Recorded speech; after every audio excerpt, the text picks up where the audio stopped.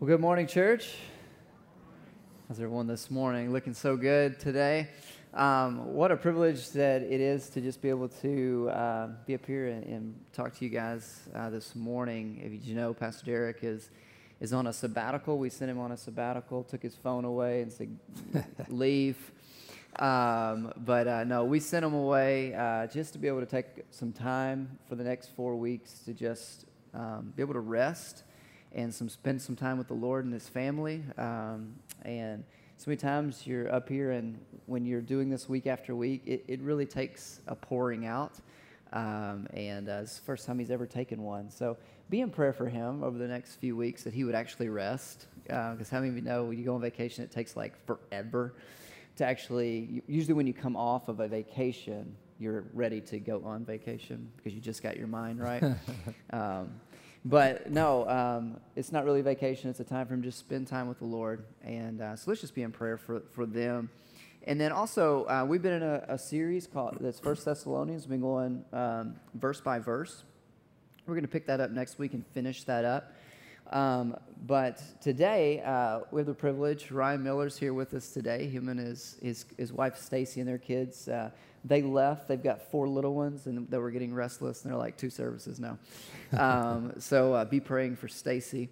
We're going to talk about something today and kind of give a little prelude into a little mini-series that we're going to do after 1 Thessalonians called Big Questions. And we are really in a society now where faith, if you pay attention, the faith of Christianity is really under attack, and it's been under attack. It's nothing new.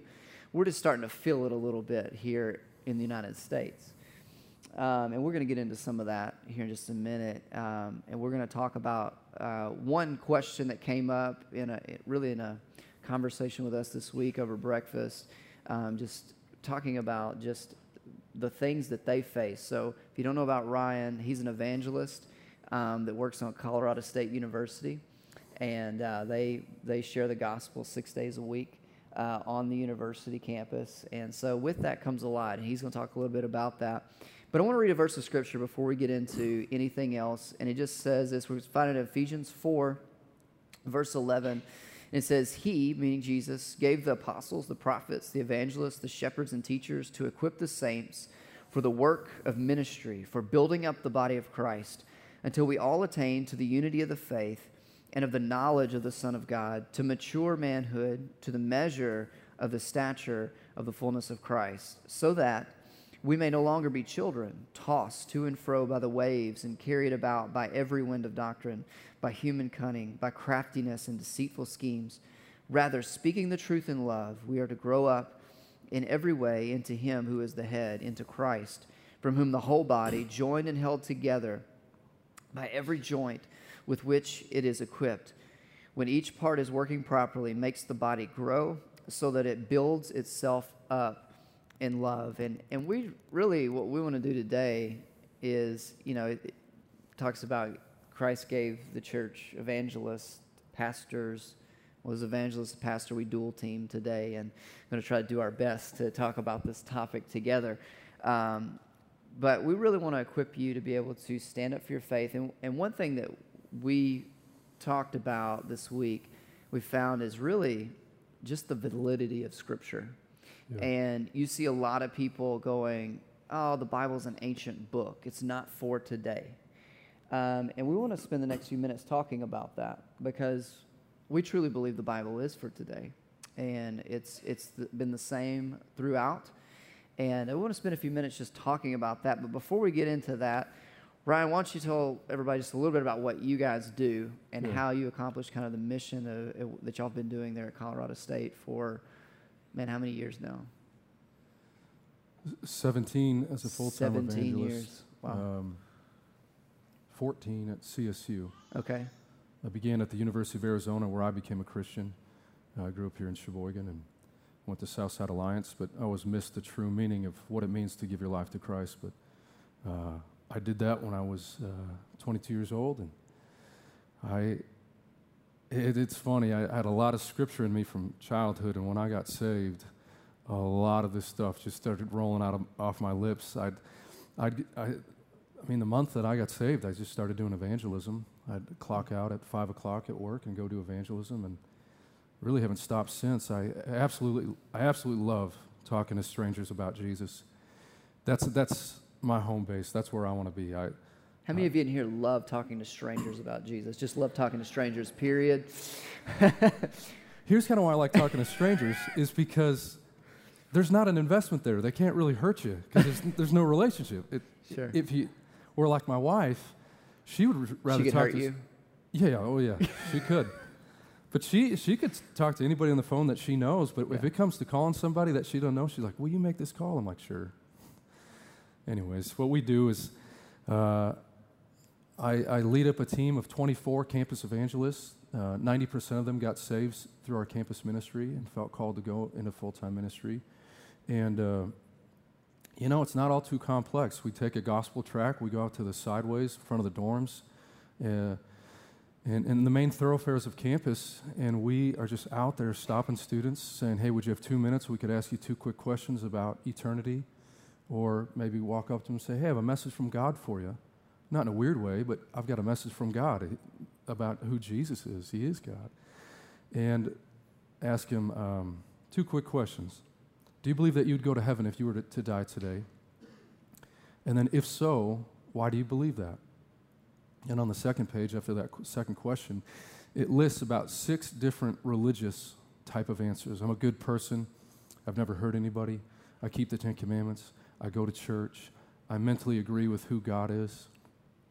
And then our track says, this might surprise you, but according to the Bible, those 5 printed answers cannot get someone into heaven.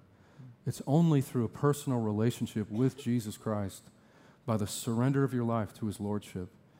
And then from there, this past year, we approached with that message 46,000 students at Colorado State and Northern Colorado. And from those 46,000, we were able to make a full gospel presentation with them, with 13,000 of them. Wow. And then from there, we try to establish weekly Bible studies to bring the Word of God into that relationship, because that takes it to another level. Faith is created by hearing the Word of God. And so I can share the gospel with them, but my goal is, hey, man, would you have time next week for a half hour?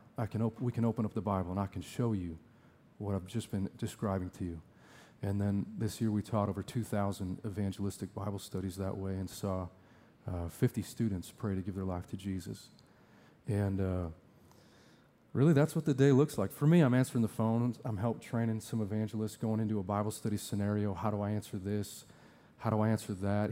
Here's a big question in this particular instance, and try to help young evangelists do their job well and biblically and answering things correctly. But then also I get a chance to go do it myself. Yeah. I'll take one of the younger guys who's just starting off. I'm like, come on, let's go share the gospel. Yeah. And there's an impartation there as some experience can help a younger person. But just want to thank the church for your generosity in giving, and that's pretty much what we do. On Sunday mornings, I kind of put on an associate pastor's hat, but my main job throughout the week is sharing the gospel. So. Yeah, that's awesome, man. And I think we've been partners with you guys for about 7 years, you said. Yeah. And what a blessing to be a part of that. Getting to be able to be a part of that is awesome. To be able to hear from you guys every year what God is doing, and that's just a blessing to hear that. And we were talking this week. We talked about this question about the validity of Scripture, and is the Bible relevant today? And being on a college campus, interacting with students at a very secular university, I'm sure you get that question often. Yeah. And so why don't we spend the next few minutes just talking about what is the answers to that? What are the answers to that? How do we back that up? And how do we not only back that up just for us to talk, but for all of us to be built up in knowing that we can trust Scripture, and that when we're asked about Scripture, that we know how to be able to present that Yeah. where it's like, no, Scripture is true, and here's why. Yeah. Yeah, it's a really important topic. The book of Jude talks about fighting for the faith, for the doctrine of the faith, fighting for the truth of the faith, and it's really important. For the college student that I can't just turn them around and say, look at the Rocky Mountains and how beautiful that is. You don't think God created that? For that particular person, you got to be able to defend the power of the Word of God, the truth of the Word of God, and I've jotted down just a few things that I've used in ministry to help defend the Bible as God's inspired word, the truth, like the fact that it can historically and archaeologically stand up to debate. The fact that we had a Bible teacher come through our church, and he had taken tons of photos of where Joshua led the Israelites around Jericho, and described where they went in, just the practical things about it, the lay of the land, how just what the Bible says about the geography of it stands up. And all the things archaeologically, this is the area I know the least about. Sometimes if you just say the word archaeologically, they kind of let you go. So I haven't had to go too deep into that. But just the way that history, geography, archaeology is just defending the things that we read about, especially in the Old Testament. It holds its own. Another thing that I focus on a little bit more than that is the messianic prophecies of the Old Testament that have been fulfilled in Jesus, the Messiah. I believe there's roughly 60. For example, 700 years before Christ, Micah had prophesied the place where Jesus would be born, Bethlehem. Also, 700 years before, around the same time, Isaiah had prophesied that the Messiah would be born of a virgin birth. That also another prophet prophesied that his hands and his feet would be pierced. Another prophesied that not a bone of his shall be broken on the cross. Another prophesied the amount of money, 30 pieces of silver, that Judas would use to betray Jesus into the hands of his murderers. The fulfillments of the prophecies from years and years and years and years prior is substantially evidence. There was a man, a mathematician, who went to work on this study. He wrote a book called Science Still Speaks. His name is Peter Stoner. And what they did is they, through their equations, figured out the probability of one human being throughout history fulfilling just 8 messianic prophecies, just one person fulfilling that. And they said it'd be to the 10th to the 17th power. I mixed it up. So 1 with 17 zeros at the end of it is the probability. 1 out of 10 to the 17th power. And to try to make that more understandable, they came up with an example. That would be like covering the state of Texas 2 feet deep in silver dollars, and then taking one silver dollar and painting it or marking it, and randomly throwing it somewhere in Texas, and then blindfolding a human being, and that person going throughout the state of Texas and picks out that one. Wow. It's the math on that. And that's just 8 out of over 60 messianic prophecies. And so the fulfillment, Christ came, the Word became flesh to dwell among us, to where Simeon in the temple, a man so led by the Holy Spirit, he saw Mary walking in with a baby, and he came up. He said, now I can rest since I've seen the Messiah. That Jesus came, and the fulfillment of Scripture, the amazing consistency of the Gospels, the eyewitness accounts. I just want to read a scripture for you in Luke. Luke was a very specific guy. He was a physician. He was a doctor. And the book of Luke begins, it says, inasmuch as many have undertaken to compile an account of the things accomplished among us, just as they were handed down to us by those who from the beginning were eyewitnesses and servants of the word, Jesus, it seemed fitting for me as well, having investigated everything carefully from the beginning, to write it out for you in consecutive order, most excellent Theophilus, so that you may know the exact truth about the things you have been taught. So Luke also wrote the book of Acts. He was very specific. But he said, I investigated this. I want to write it out to you in consecutive order so that you might know the exact truth. Not wondering, not kind of, not what if. He was saying so that you will know the exact truth. He begins Acts chapter 1 saying, Jesus appeared to us after his sufferings by many convincing proofs over a period of 40 days, speaking with his followers, the very people that saw him crucified on the cross.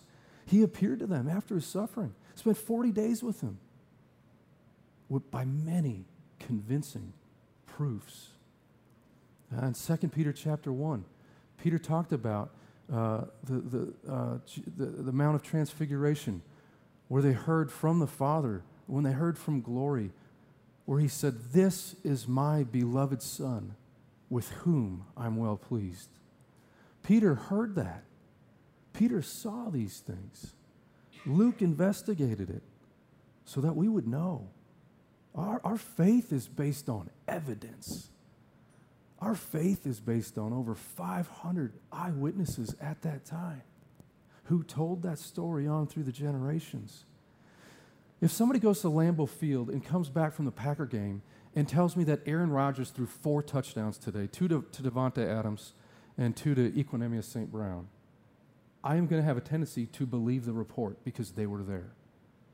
Now, some people can struggle with that, but if there's an eyewitness, why not? Why question that? They were there. And that's what we have in Scripture, the Gospels and the epistles and those writers. And the one I love talking about the most, the resurrection of Christ from the dead. And how the resurrection of Christ, an encounter, they were filled with the Holy Spirit in the upper room, and people were transformed after the resurrection and the infilling of the Spirit of God. People's lives were changed. Peter went from someone who lied to the slave girl while he was warming himself, while Jesus was being led to his crucifixion the night before. Peter denied being with Jesus 3 times, and the rooster crowed, right? Well, after the resurrection of the dead, after Peter ran to the tomb, and he found that the stone was rolled away and his body isn't there, and those binding sheets that they wrapped him in was just a hollow, empty shell, and the face cloth that they put over his face was rolled up and at the end. And Peter knew he had risen from the dead. It says that John began first, but then Peter ran on ahead of him. Because in his heart, he was going, if Jesus is alive, I got a second chance at this. If he rose from the dead, this changes everything. And it did. And then we see on the day of Pentecost, who was the one that got up on the stump in the middle of the campus, if you will, and began to preach, this Jesus whom you've crucified, to thousands of people. He's the one who gets up and is preaching about who Jesus was and says that all mankind should repent and be baptized and be filled with the Holy Spirit, for the promises for you and for your children, for all those who are far off, as many as the Lord will call to himself. It was Peter. He was transformed. Those guys were transformed because of the resurrection. And many of those men at the face of death, saying, renounce this message of the risen King. Renounce this Christianity, this way that you speak of. Many of those 500 eyewitnesses at the face of death would not renounce it. They would not back down. They said goodbye to wives and children. Many of them got killed before they were martyred, and they did not back down. Peter said, crucify me upside down. I'm not worthy to be crucified the way my King Jesus was. At the face of death, these eyewitnesses said, take my life. I will not renounce what I know is true, what I've seen with my eyes, what I've heard with my ears, and they would not back down. You don't back down for a what if, or you don't give your life for a myth, a what if, a tale, a story. They were absolutely convinced. The eyewitnesses gave their life because of how convinced they were. that convinces me. And the fact that the Word of God is living and active, it's sharper than a two-edged sword, and it's piercing between soul and spirit, of joint and marrow, even now. People are getting saved in every city, every country, across the world. Why? Because the Word of God is alive, it's active. Lives are being transformed, addictions are being broken, people are being raised from the dead across the world because of the power of the resurrection. It's bearing fruit. The kingdom of heaven is advancing, and the gates of hell will not prevail against the church. And there's fruit of it. Amen. That's the one thing, you can talk about the Bible will back itself up by archaeological finds. So we can talk about the scientific side. We can talk about the historical side of everything.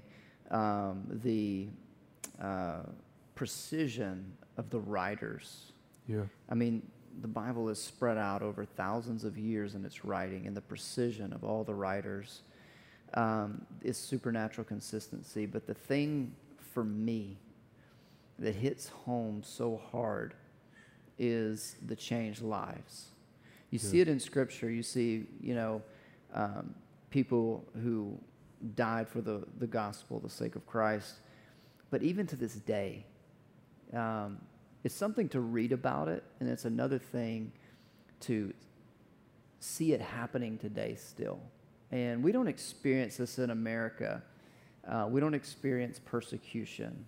Our persecution may be just being told no and rejected when trying to share the gospel. But I had a friend who just got back from serving in the Middle East, and then another brother-in-law who's there now.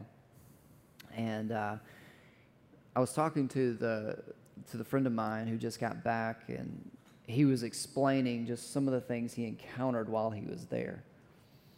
And he said, even in Iraq, he served in Iraq for a while, they have a zone that's considered a green zone where Christians and Muslims can coexist in the same area.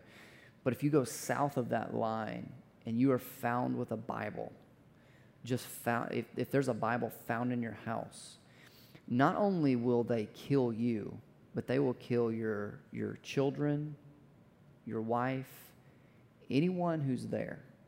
They'll kill all of you without even nothing, just not even worrying about it. The persecution of the church is real, but the statement and the thing that sticks with me is that these people know that. So they have found something that's not only worth giving their life up, but knowing that it could be their wife, their husband, their sons, their daughters. I've got a wife, and I've got 2 sons and a daughter. And putting myself in those shoes and going, okay, this is happening today. If I were to walk through the streets of Iraq with this in my hand, would I be willing to still stand up and say, yes, by all means, I am a Christian. I have found life in Christ. And I would not deny Jesus. Knowing that not only does that put a target on my back, but the target's on the back of my wife and my children. That hits home. These people have found something. These people have, in the Scriptures, have found something. So we can talk about how the Bible will stand on its own feet, archaeologically, scientifically, how it backs itself up. But the fact that people are going, no. The fact that Peter saying, you know what, crucify me upside down. Yeah. I'm not even worth being crucified the same way. The cost of that. These people have had a true encounter with Christ. Yeah. And they believe what they are saying. And that's the thing that we have to wrestle with. That's the thing, that the wrestling of being put in the same situation. Have I had that encounter with Christ? Do I know Christ that way? That, I'm not ashamed of the gospel. Yeah. I'm not ashamed of a God who has saved me, who has sacrificed their life for me. Yeah. and knowing that He is the hope for that. That's one of the big things for me in Yeah. that. Yeah, it's amazing to think about what really does go on around the world. The way that people's everyday life is in danger because of the Yep. Bible. And you think about the warfare over the Bible. It's because of the power of God unto salvation Yep. to those who believe. Because it is the Word of God, there's so much warfare over the Scripture itself. And I mean, I've faced some persecution on campus, you know, a couple times. People have spat on me a couple times, have been growled at by angry people. I've been some goofy things here and there, but man, is it nothing compared to what people go through. I mean, it's just almost laughable. Yeah. It's nothing what we go through here. And to know that we have fellow brothers and sisters in Christ whose life is on the line to have a Bible, to stand up for Christianity, to stand up for the truth. And you read about these martyrs and you go, or I think, they have such an eternal perspective. And they have such a passion for Jesus to say goodbye. You know, my wife is one of the most passionate Christians I've met. If I was at the face of something like that, you know what my wife would say? She'd say, I'll see you later. Because of an eternal perspective. And where do we get that passion as believers? To stand firm no matter what. For me, it just comes by remembering daily the price that Jesus paid for me. Mm-hmm. You know, that's why I was named The Passion of the Christ, that movie, because of the passion that Jesus had to endure till the end. And He calls us to endure till the end. That's the challenge of Scripture in Matthew 23, those who endure till the end. But where do we get that zeal? It's when I think about when they crushed a crown of thorns into Jesus' head, and the blood was dripping down. It stung His eyes. It came into His mouth. He didn't like the taste of it. When they took the cat of nine tails and they just destroyed His back and ripped out His flesh. He did that because He looked to a people like us and said they need to be saved. When they whipped Him, when they mocked Him, when they scourged Him, when they bruised Him, when they placed the crown, the nails through His hands and the nails through His feet so that the victim could push up off the bottom nail and take a breath. That's why they broke the legs of the two next to Jesus so that they would suffocate. But it was prophesied that not a bone of His shall be broken. The sin of the world, the emotion was placed on Jesus' heart. Every dark, nasty sin that this world has ever committed and the emotion that goes with it, that was placed on His heart. Many theologians and Bible scholars believe that His heart exploded. The way that stress has an effect on heart rate and blood pressure.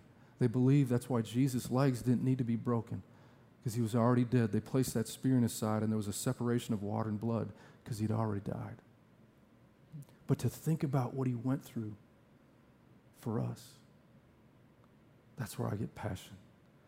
That's where I get a zeal to just keep going in the days I don't want to go. When I know it's going to be 3/4 are going to say no, I'm looking for the one that's going to say yes. We get that passion.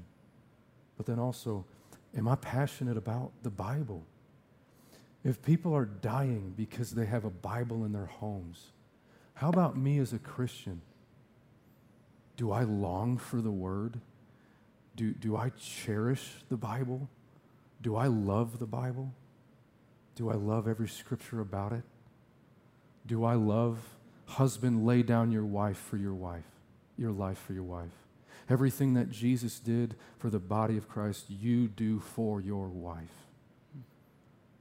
Wives, do you love the scripture where it says submit in the same way as Christ? Do you submit to your husband? Do you love that scripture?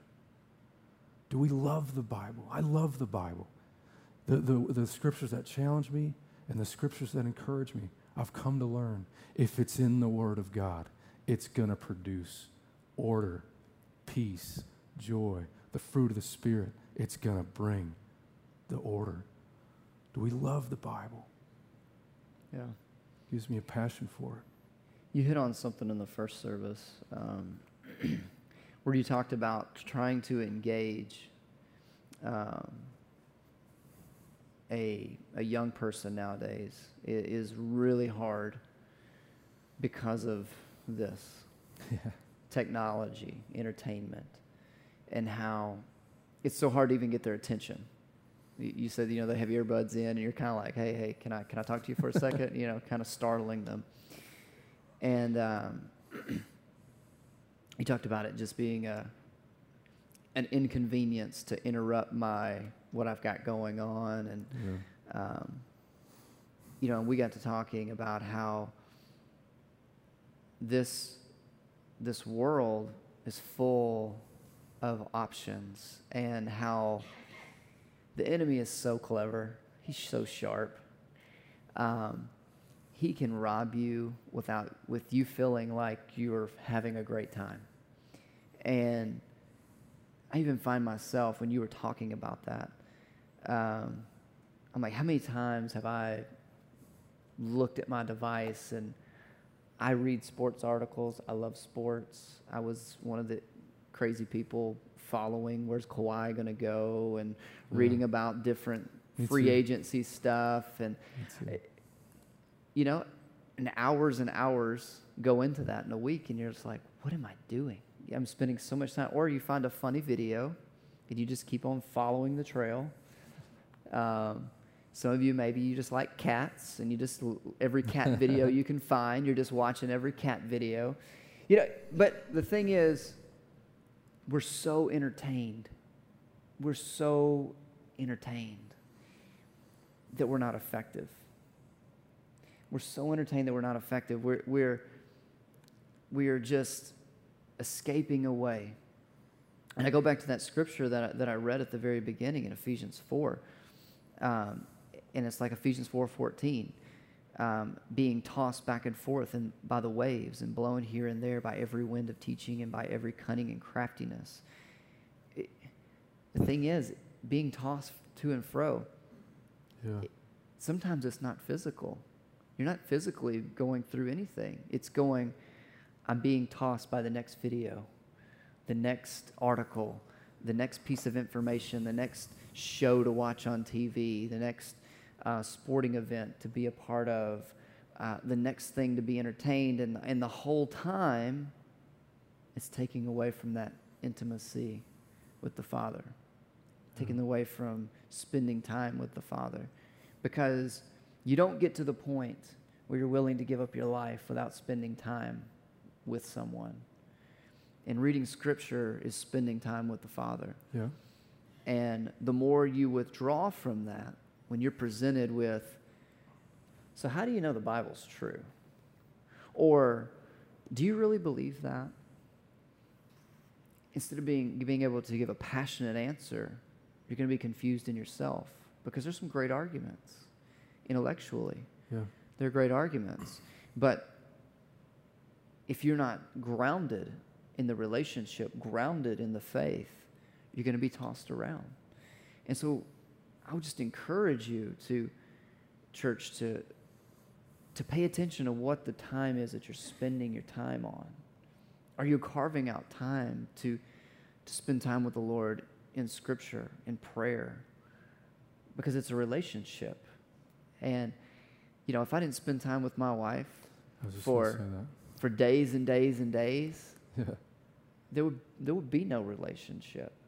You know, maybe I knock it off every year around Easter and go, hey, honey, good to see you. It's Easter. Time to have a conversation. See you next year. Yeah. But it's like this casual check-in whenever I want, or if I ever just were to come to my spouse whenever something's going wrong. You know what? I'm really struggling right now. Can you give me some advice? Yeah. And there's no relationship there. It's just take. And the thing is, God has given us everything that we need, and then some. You know, Jesus gave us it all. Yeah. Everything that we could ever need, He gave it to us. I mean, is there anything else you want to add to just that with? Well, this young generation that I work with, they're looking for what to do. They're looking for purpose. They don't know what to do. And in sharing the gospel with them and coming to know the Lord and spend time with the Lord, I kind of equate it to like this. When my wife and I were first engaged, she could look at me from across a room in a social setting and try to give me a look or say something non-verbally, and I'm like, I have no idea what you're saying. But now after spending... There's some people who've been married for years. They're still trying to figure that out. Yeah. Now after 12 years, at a social event, she can give me a look, and I could write 3 pages on what she just said. My back's hurting. The kids, I need help. Can we please go now? Yep. Without a word. Why? Because I spent time with her. Yeah. And we got to fight to spend time with the things of God, with the Spirit of God. The Holy Spirit is here in this dispensation. There were 2,000 years of the fathers, right? Yep. Adam to Abraham. 2,000 years of the sons. Isaac to Jesus. It's been 2,000 years. These are the days of the Holy Spirit. He's the one here. Do we spend time with the Holy Spirit and getting in the Word and reading the Bible? That's where what to do next, the mysteries become unlocked in the presence of God. I'll share this testimony. When our first son was born, his name was Andrew, but I wanted to name him Ryan Jr. And in prayer, the Lord spoke to me very clearly, no, name your second son Ryan Jr. I said, okay. So he spoke to me 2 promises. You can name your second, and you will have a second. And I share that with people, and they're like, how did you hear that? And I go, it just was in his presence. Jesus, he didn't just save us so that we could be forgiven of our sin. He saved us so that we can know him. We can spend time in his presence. We can hear his voice of what to do. One day I was walking through the residence hall, and I walked past a student, and I heard the word mono in my spirit bubble up to my mind. Mono. So I turned to the kid. I go, hey, excuse me. Correct me if I'm wrong, but do you happen to have mono? He goes, yeah, I got diagnosed with it 2 days ago. And I go, could I pray for you? He goes, yeah. So I laid my hands on him. I said, in Jesus' name, Lord, I pray you'd heal him. I'm sorry. He was diagnosed the day before. And then 2 days later, I saw him again. He said, all of my symptoms are completely gone. Wow. I said, could I tell you about who healed you? You know what he said? No thanks. I was like, what? You got supernaturally healed of mono. And he grabbed his phone. I mean, it's a generation living on their screens. Yeah. It's a generation just satiated, satisfied with the things of this world, the technology of this world. It's a generation that taps their toes waiting for the microwave to be done in 20 seconds. You know, wasn't like that when I was in college. Yeah. But this generation it's really a fight for time, even the time, the space in their mind to get the gospel in there. Mm-hmm. Yeah. But as we do, the Word of God goes in there and it penetrates and it begins to accomplish the work. But there's no doubt, it's a distracted generation. Everybody's got their earbuds in, connected to their smartphone. I can't tell you how many times we hear the testimony from a student that got saved. He goes, I saw the campus evangelist, so I put my earbuds in real fast so they wouldn't talk to me. It's pretty funny. Oh, man. You know, one thing I just want to add right here to the tail end of this, and I feel like the Lord wanted me to share this. Church, I'll talk to parents and even grandparents because you have some influence in this as well. We are a people that is flooded with information, absolutely flooded. You can find out information about anything and then some. But I feel like what we're lacking is how to process the right information. How to truly look and go, that's right. And if you are a parent or a grandparent and you have the influence in your child's life, you only get a short window, very short window. Time's ticking as soon as they're born. And the thing that you have to teach your kids is how to process the right information, how to process right from wrong, how to show them what a relationship with Christ looks like. And that's up to us. That's up to us to do. And I just want to encourage you in that to slow down the tossing back and forth the best you can, because every one of us are leading people. Every one of us are leaders of someone, whether that's children, leading our spouse, whatever that looks like. And we have to learn to be the people that's leading well, but taking care of our relationship first. You know, I mean, Ryan evangelizes for a living. Right. I'm a pastor for a living. You know, we're doing the work of the ministry, right? But we can't forget what the most important work is, and that's our ministry at home to our family. That's the most important thing. And sometimes it's actually really hard, because like I've been ministering to people all day. Talking all day. And talking all day. Can I just have a moment of quiet? And you got to forget. You can't forget that I've got to switch out my hat. I'm leading another group of people, and this is the most important ones that I've got. Like if I can't, I know a preacher's son who wrote a book, my father, How My Father Saved the World but Lost His Family. What a depressing book, and what a depressing title. I don't even have to read it to know what that is. And that scares me to death. And so I just want to encourage you with that today to maybe sit down and look at priorities. Where are they falling? But then also, I just want to give you some resources before we go today. We're running out of time, and so I want to be respectful of that. Just some resources to further this conversation about Scripture and the validity of Scripture. And so if you're a researcher and you like doing those things, here's a freebiblecommentary.org. This is Bob Utley's site.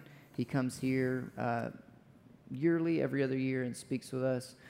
And is just a great modern-day theologian. He's a professor of hermeneutics. On his site, he talks a lot about the validity of Scripture and backing that up. Also, there's a site called capturingchristianity.com. This is actually a friend of Pastor Stevens who started this, and it's an apologetics site, and it's a great site to help you in just being encouraged of just the faith and the Scriptures and the validity of that. And then 2 books.